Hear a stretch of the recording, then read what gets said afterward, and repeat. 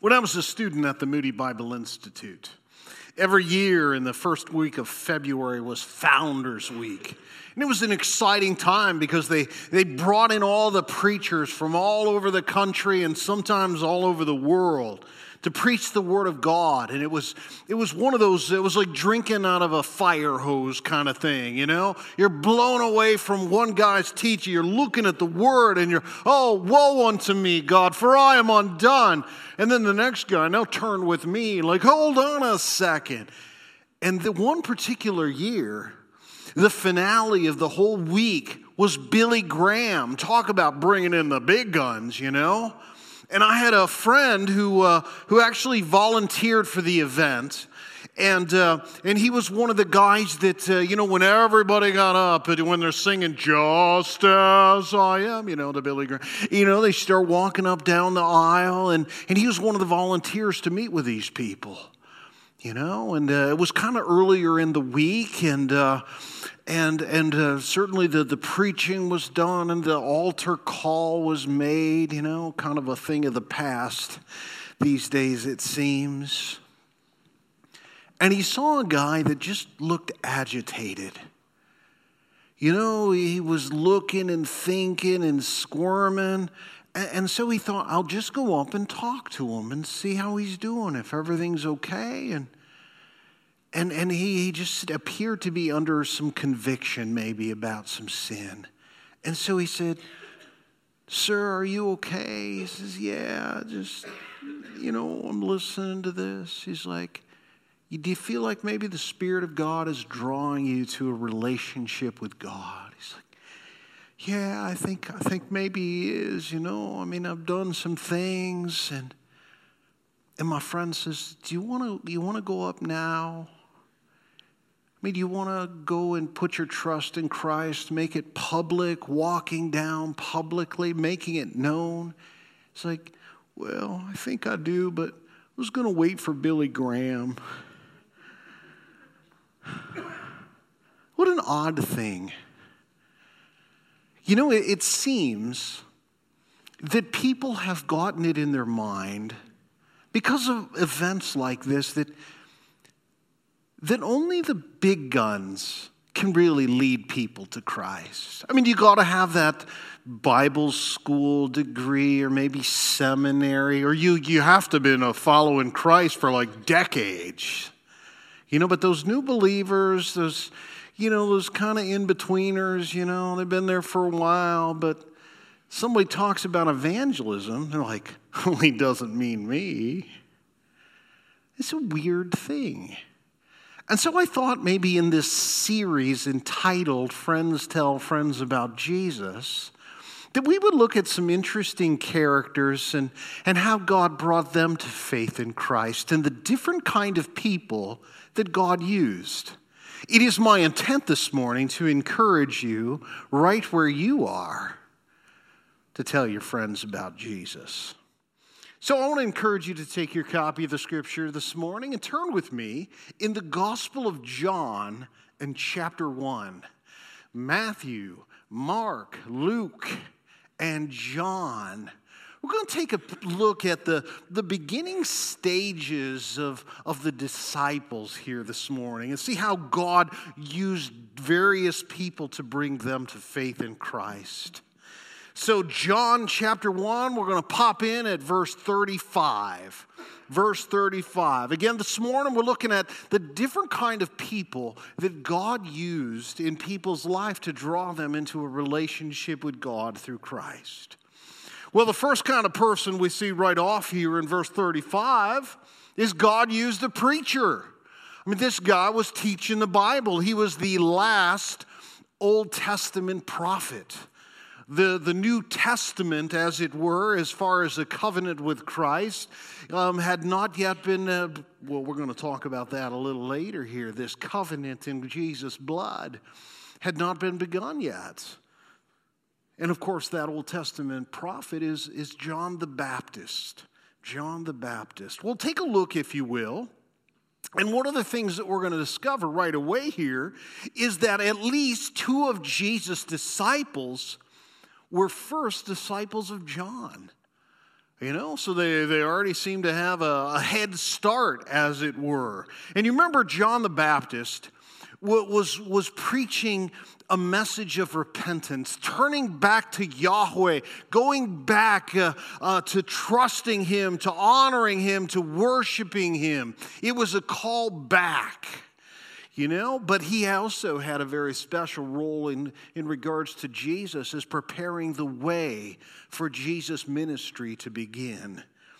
And you'll notice here in verse 35, the next day John was standing with two of his disciples, and he looked at Jesus as he walked by and said, "Behold, the Lamb of God." Now, he had already said, "Behold, the Lamb of God that takes away the sin of the world." And we see the imagery here going all the way back, to the Passover back in Exodus chapter 12.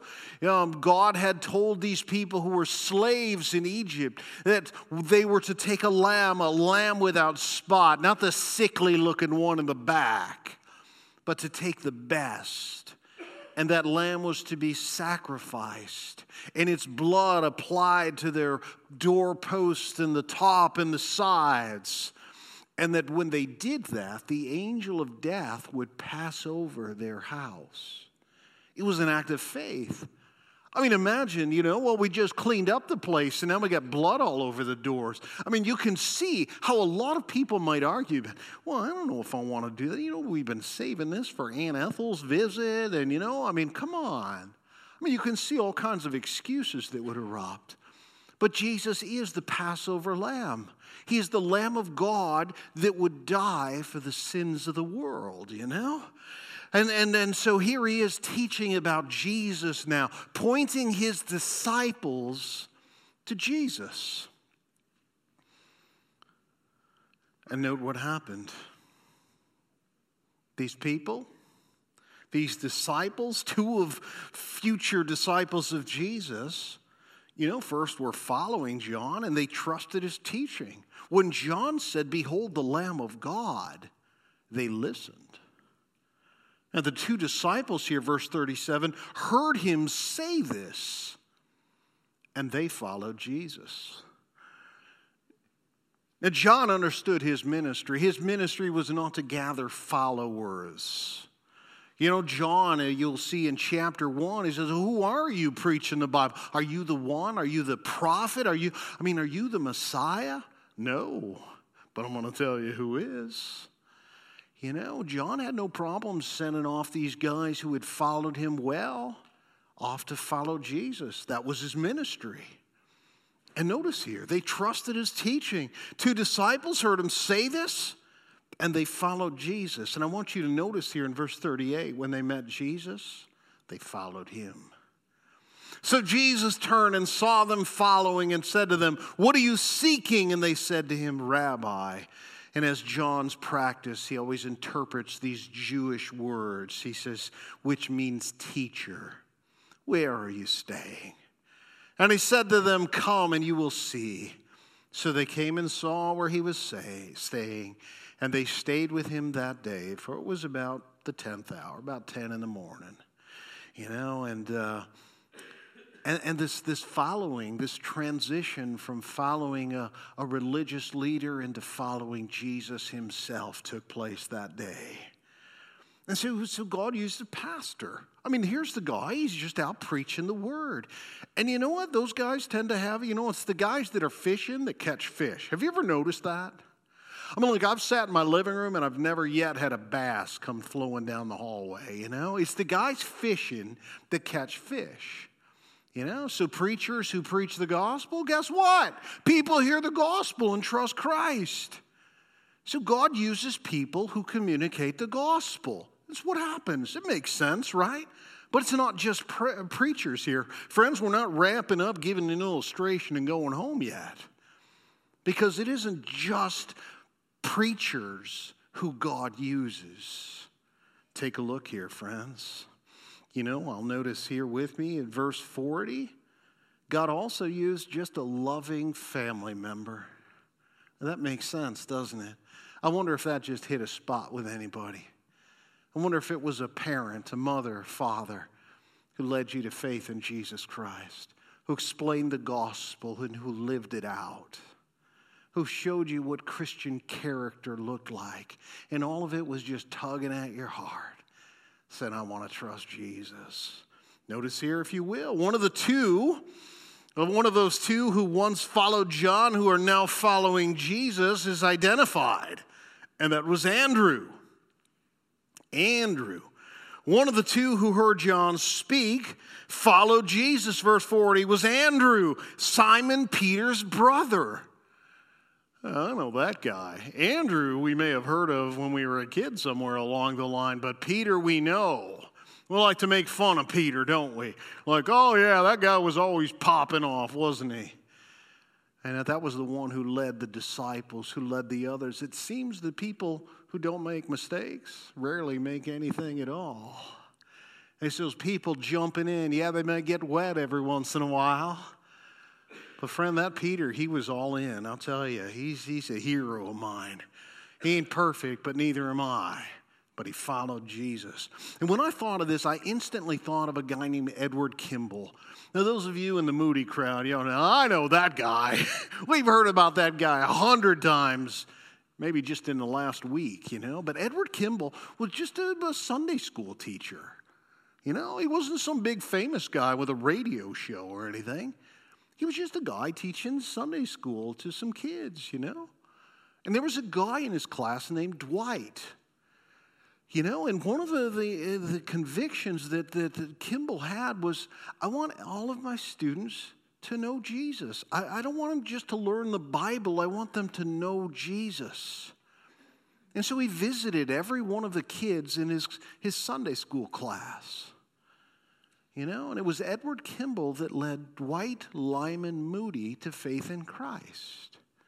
You know, the world is filled with people like Edward Kimball. You know, what did they ever do? Well, they were faithful in communicating the gospel to the lost. And God used D.L. Moody to preach to millions on various continents, you know, and millions of people came to faith in Christ through that guy's ministry. God used him in a powerful way. But it all started with a guy named Kimball.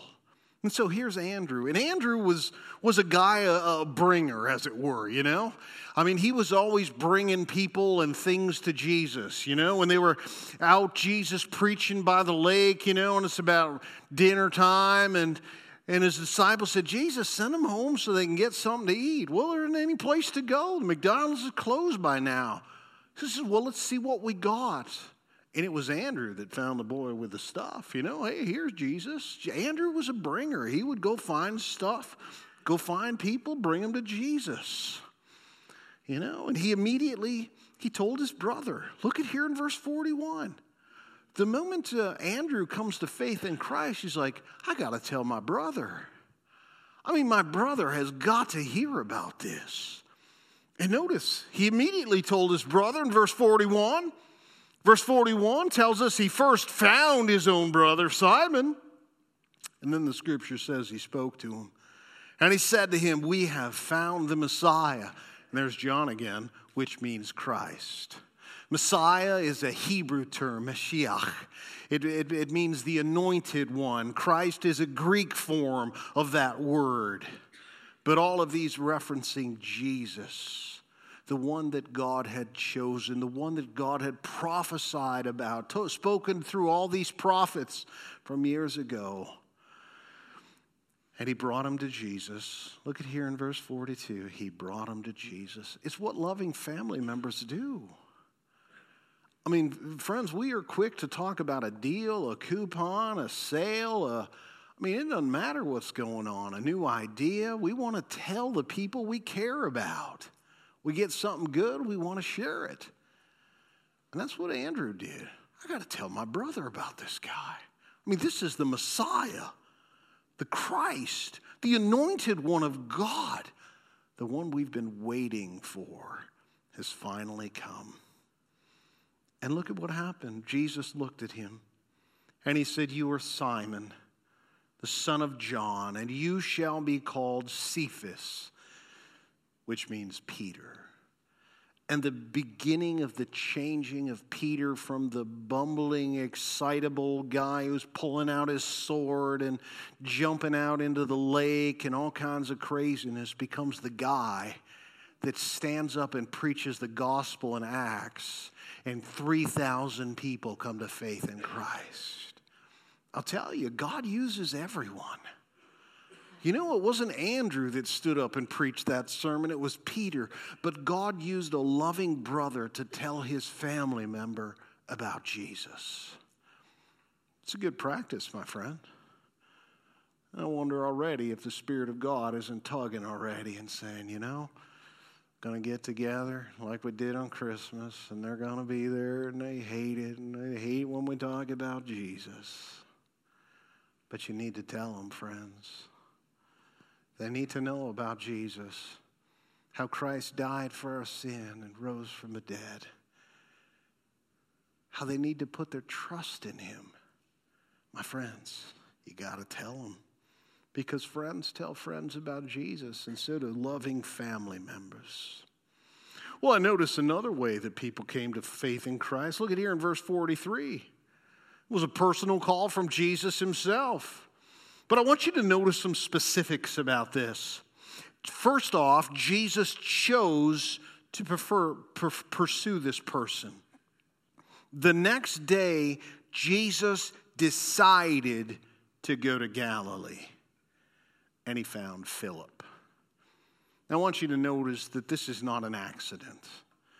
This was intentionality. God went specifically to Galilee to interact with Philip.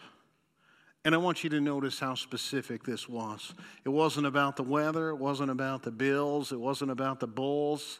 My friends, it was about himself. And he called him to follow. He chose to pursue him. Jesus found him where he was. Whatever it was he was doing, whatever was going on in his life, the only thing that truly mattered was intersecting into his life with Jesus. And he said to him, "Follow me." 2 words. Think about that. 2 words. I mean, the Bible is this thick, you know. I've got shelves full of people trying to explain it. You know, Jesus said 2 words, "Follow me." Think about that. Now, I think practicality, there was a double meaning for that. One was, I'm going this way, come with me. But another one was this: what I teach, you do. You do all you can to understand it and begin to implement it into your life. Follow me. Perhaps some of the best words to describe what it means to be a disciple is one who follows. A one who is not determining their own course, a one who follows the one who sets the course. Follow me. And now Philip was from Bethsaida, the city of Andrew and Peter. What a coincidence. Jesus pursued him. Jesus found him where he was, and he called him to follow. And I want you to notice the impact of Philip's life. You see, we get this personal call from Jesus, and that happens. You know, we've got this unique visions and dreams that happen in various parts of the world. There isn't a Bible 10 feet from everybody in the nation. You know, God does what he can. He does what he will to accomplish his plan. And in this case, he didn't send someone off. He went himself. And so now Philip is following Jesus. And so what have we discovered here? Sometimes God uses a preacher. Sometimes God uses a family member. And sometimes Jesus just goes directly to him. That's pretty rare, friends. Not a lot said here in verse 43 and 44 other than Jesus drew this man to himself, Philip. But I want you to notice here in verse 45. Sometimes God just uses a caring friend. And you know why? Because friends tell friends about Jesus. Well, I hope that one bounces around in your head for a while. I hope the Spirit of God pulls that from your memory when you're in communication with a friend and they're talking about God or religion. And he used that as an opportunity to say, hey, wait a minute, I got a question. what do you believe about? And boom, there you are. Friends tell friends about Jesus. Now, Nathanael, who we're about to read about, Philip found Nathanael here in verse 44, is traditionally identified as Bartholomew that appears in all these lists of disciples. And what's the deal with the names then? Well, he appears here after Philip in all of the lists. There's Philip, then Nathanael. In all of the lists of all of the disciples, that's the way it appears. And apparently, chronologically, that's how it happened, because God used Philip to draw him to himself. So he appears here after Philip, and Bartholomew, the name itself, Bar meaning son of Ptolemy. Well, the son of Ptolemy surely has a name of his own, doesn't he? And Nathanael is likely the person that we're talking about here. But I want you to notice this. So Philip comes to faith in Christ. God the Son comes and says, "Follow me." And think of this. The very first thing Philip does is a lot like Andrew. Philip found Nathanael. And he said to him, "We have found him of whom Moses in the law and also the prophets wrote, Jesus of Nazareth, the son of Joseph," the one that we have been looking for. Tells us something about him already, the fact that he had been looking and awaiting for the Messiah to come. And I suppose that's how Philip knew to go tell him, "Look, you're religious. We know you know the Word of God, but do you know Jesus?" And Philip went and told Nathanael. And he said, "We have found him, of whom Moses in the law and also the prophets wrote. It's Jesus of Nazareth, the son of Joseph." But I want you to notice this. His friend had doubts. Nathanael said to him, "Can any good thing come out of Nazareth?" I mean, Nazareth? I don't remember hearing anything about Nazareth. Well, Jesus was in Nazareth, but we know he's from Bethlehem, the city of David. Is the city in which he was born. You may have heard of that one Christmas ago, huh? But I want you to notice this, friends, not only inviting him to trust in Jesus, to come and follow Jesus, he helped his friend overcome doubt. Sometimes that's what it looks like. Sometimes it's not, "Hey, come and follow Jesus. Let me tie my sneakers." Sometimes it's, "Well, how do you know he's the one? I mean, what is he doing in Nazareth? Because everything in the Bible says Jerusalem. What are we supposed to do with that?" Well, he helped him overcome the doubts. Philip said to him, "Come and see." The end of verse 46. And Jesus saw Nathanael coming toward him. You know what that means? That's success. I want to clearly delineate this here for you, friends. Philip encouraged Nathanael to come and investigate the claims of Christ, who Jesus is. And you know what success is? Communicating. It is what God calls us to do. It is what we are called to be, is people who reflect the character of Christ and communicate the words of Christ, the gospel message about Christ. And he did it. The results are about what God does. You can't save anyone. You can't. Now let me tell you what you can do. You can talk your kids into agreeing to anything you say. You can tell them about a guy who dresses in red and rides around on reindeer. I mean, you can do that. You can tell them about a fairy who likes teeth. I mean, you can tell them all kinds of stuff.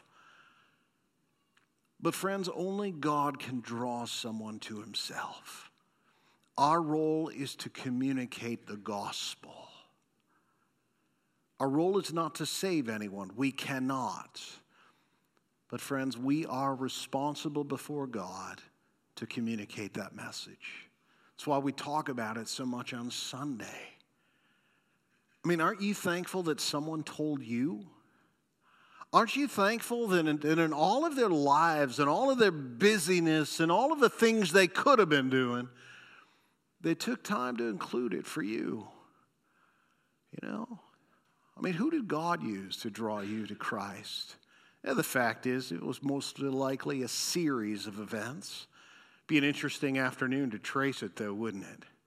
All of the little interactions with God about His Word, about the gospel that you had before you came to a point in your life where you realized, I'm a sinner, I am separated with God, that's what's wrong with my life. And the only hope and resolution is to seek His forgiveness and watch Him change you. My friends, that's what it's all about. People telling people about Jesus. Not waiting for someone else. Oh, God, raise up someone else to talk to the person closest to me. Hey, maybe He did. You ever think about that? Do you ever think about that you have the influence of people around you that you do because God wants you to talk to those people about Jesus? It is my belief that when I get on an airplane, it is my responsibility to talk to the person around me if they are open. It's like fishing. It is, you throw it out. If the fish ain't hungry, they ain't hungry. But it's my responsibility to cast. And it's yours as well. It's not because I'm a preacher. It's because I'm a Christian. And the same as yours, friend. These stories are so familiar for me because it was my experience. I put my faith in Jesus. I began to read the Bible and try and apply it in my life. And my whole outlook changed. My whole life, my priorities, everything was starting to change. And it was good. I'm like, I got to tell Steve. Steve was my buddy. Everybody knew Steve if they knew me, because me and Steve, we did everything together. And if we were going to do everything together, we had to do this together. So I was nowhere trained for this. I didn't take a class online because there wasn't an online back then. I didn't have any books about it. I didn't know what I was doing. I just knew that Steve needed to know what I knew. And I needed to encourage him to trust Jesus. And he did. Within 6 months, I found out 2 months later after he did it. Why don't you tell me? I didn't think about it. Why? And Steve has led people to faith in Christ since then, But that's what we are about. We're about sharing this message of life change, of eternity change. So his friend ultimately came to faith in Christ. Why? Because he bothered to talk to him. Because he took the risk of how he might respond. He took the risk of how people might view him and the nasty things that people might say about him. But love compelled him to do it. It's what friends do. Friends tell people about Jesus. Friends tell their friends about Jesus. Well, he helped him to overcome those doubts.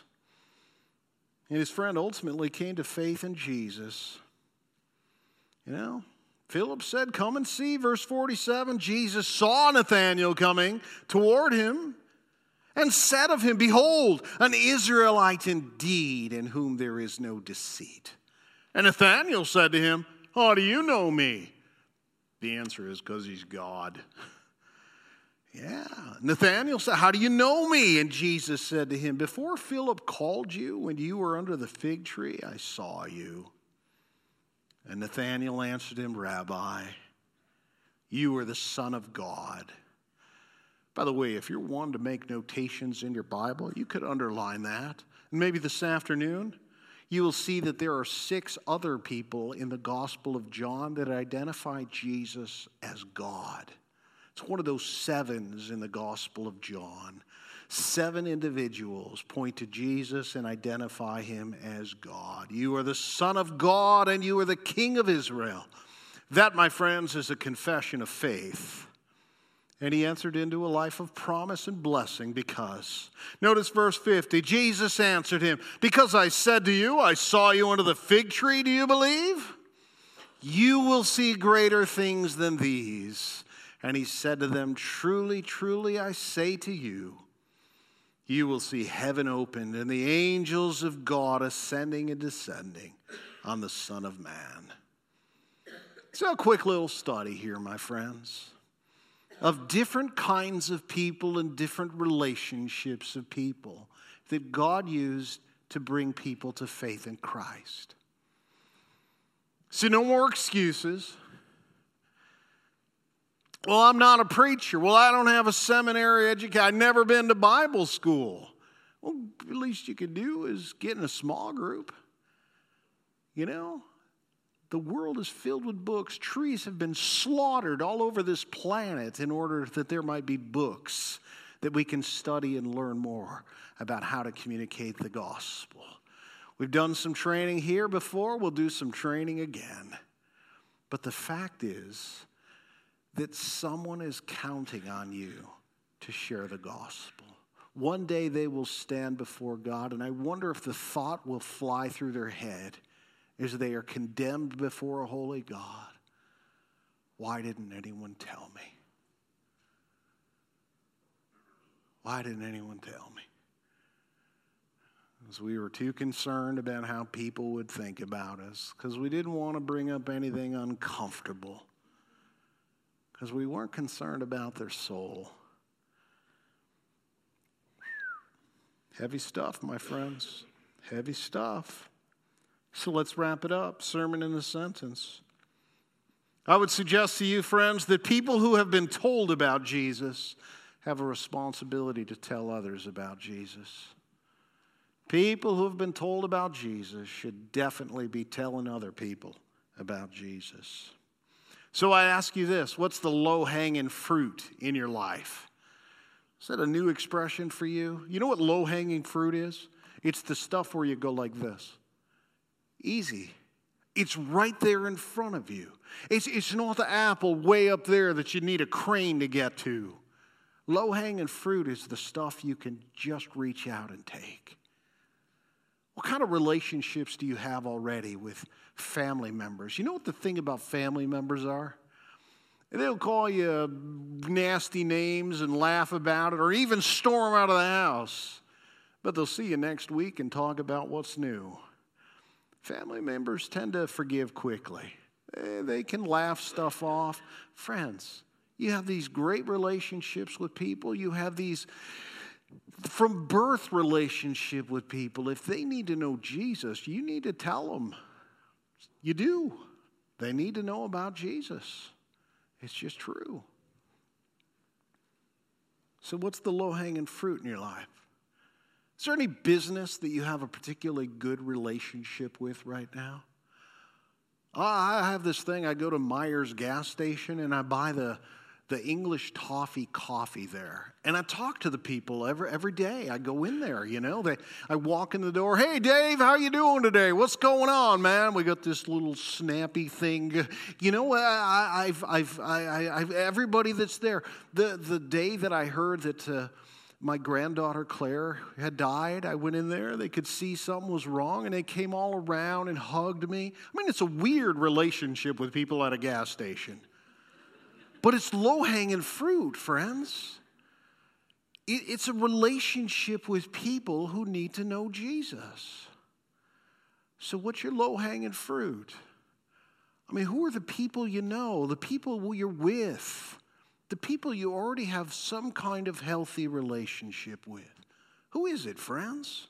Talk to them about Jesus. And I'll tell you this, friends. I know right now you're like, well, I know I should and I'd like to, but no, I can't do. I'm not qualified. I don't know what's going on. Friends, nothing will prepare you to tell others about Jesus more than telling others about Jesus. Let me say that again. We wrote it down just so you could read it. Nothing will be better. Nothing will better prepare you to tell others about Jesus than telling others about Jesus. You will never be more motivated to research, to train, to prepare, to gather everything you need to know and practice than actually doing it. It's like homework assignments. There's nothing more motivating than a due date. Well, I better get on that. So get on it. I mean, why not? Why not? I mean, you believe it? You care about them, don't you? And tell them about Jesus. It's what friends do. Friends tell friends about Jesus. It's what they do. And so get on it. Put it on a calendar. Set some goals. Ask a friend to start praying for you and ask him to hold you accountable for it. Start getting your feet wet in a lifestyle of evangelism. And friends, give the best gift. Tell people about Jesus. It's Christmas time. I mean, think about it. Christmas. It's got the word Christ in it. Boom, there's your opening. All right? I mean, it doesn't take much. There's no fancy bridge making. Well, if I talk about this, then I can lead to this, to that. Doesn't have to be. You ask God to lead you to somebody who wants to hear about Jesus, and He will. And He will. He will. So I leave you with this question here. If the gospel, Christianity, was a virus, what are the odds that anyone would catch it from you?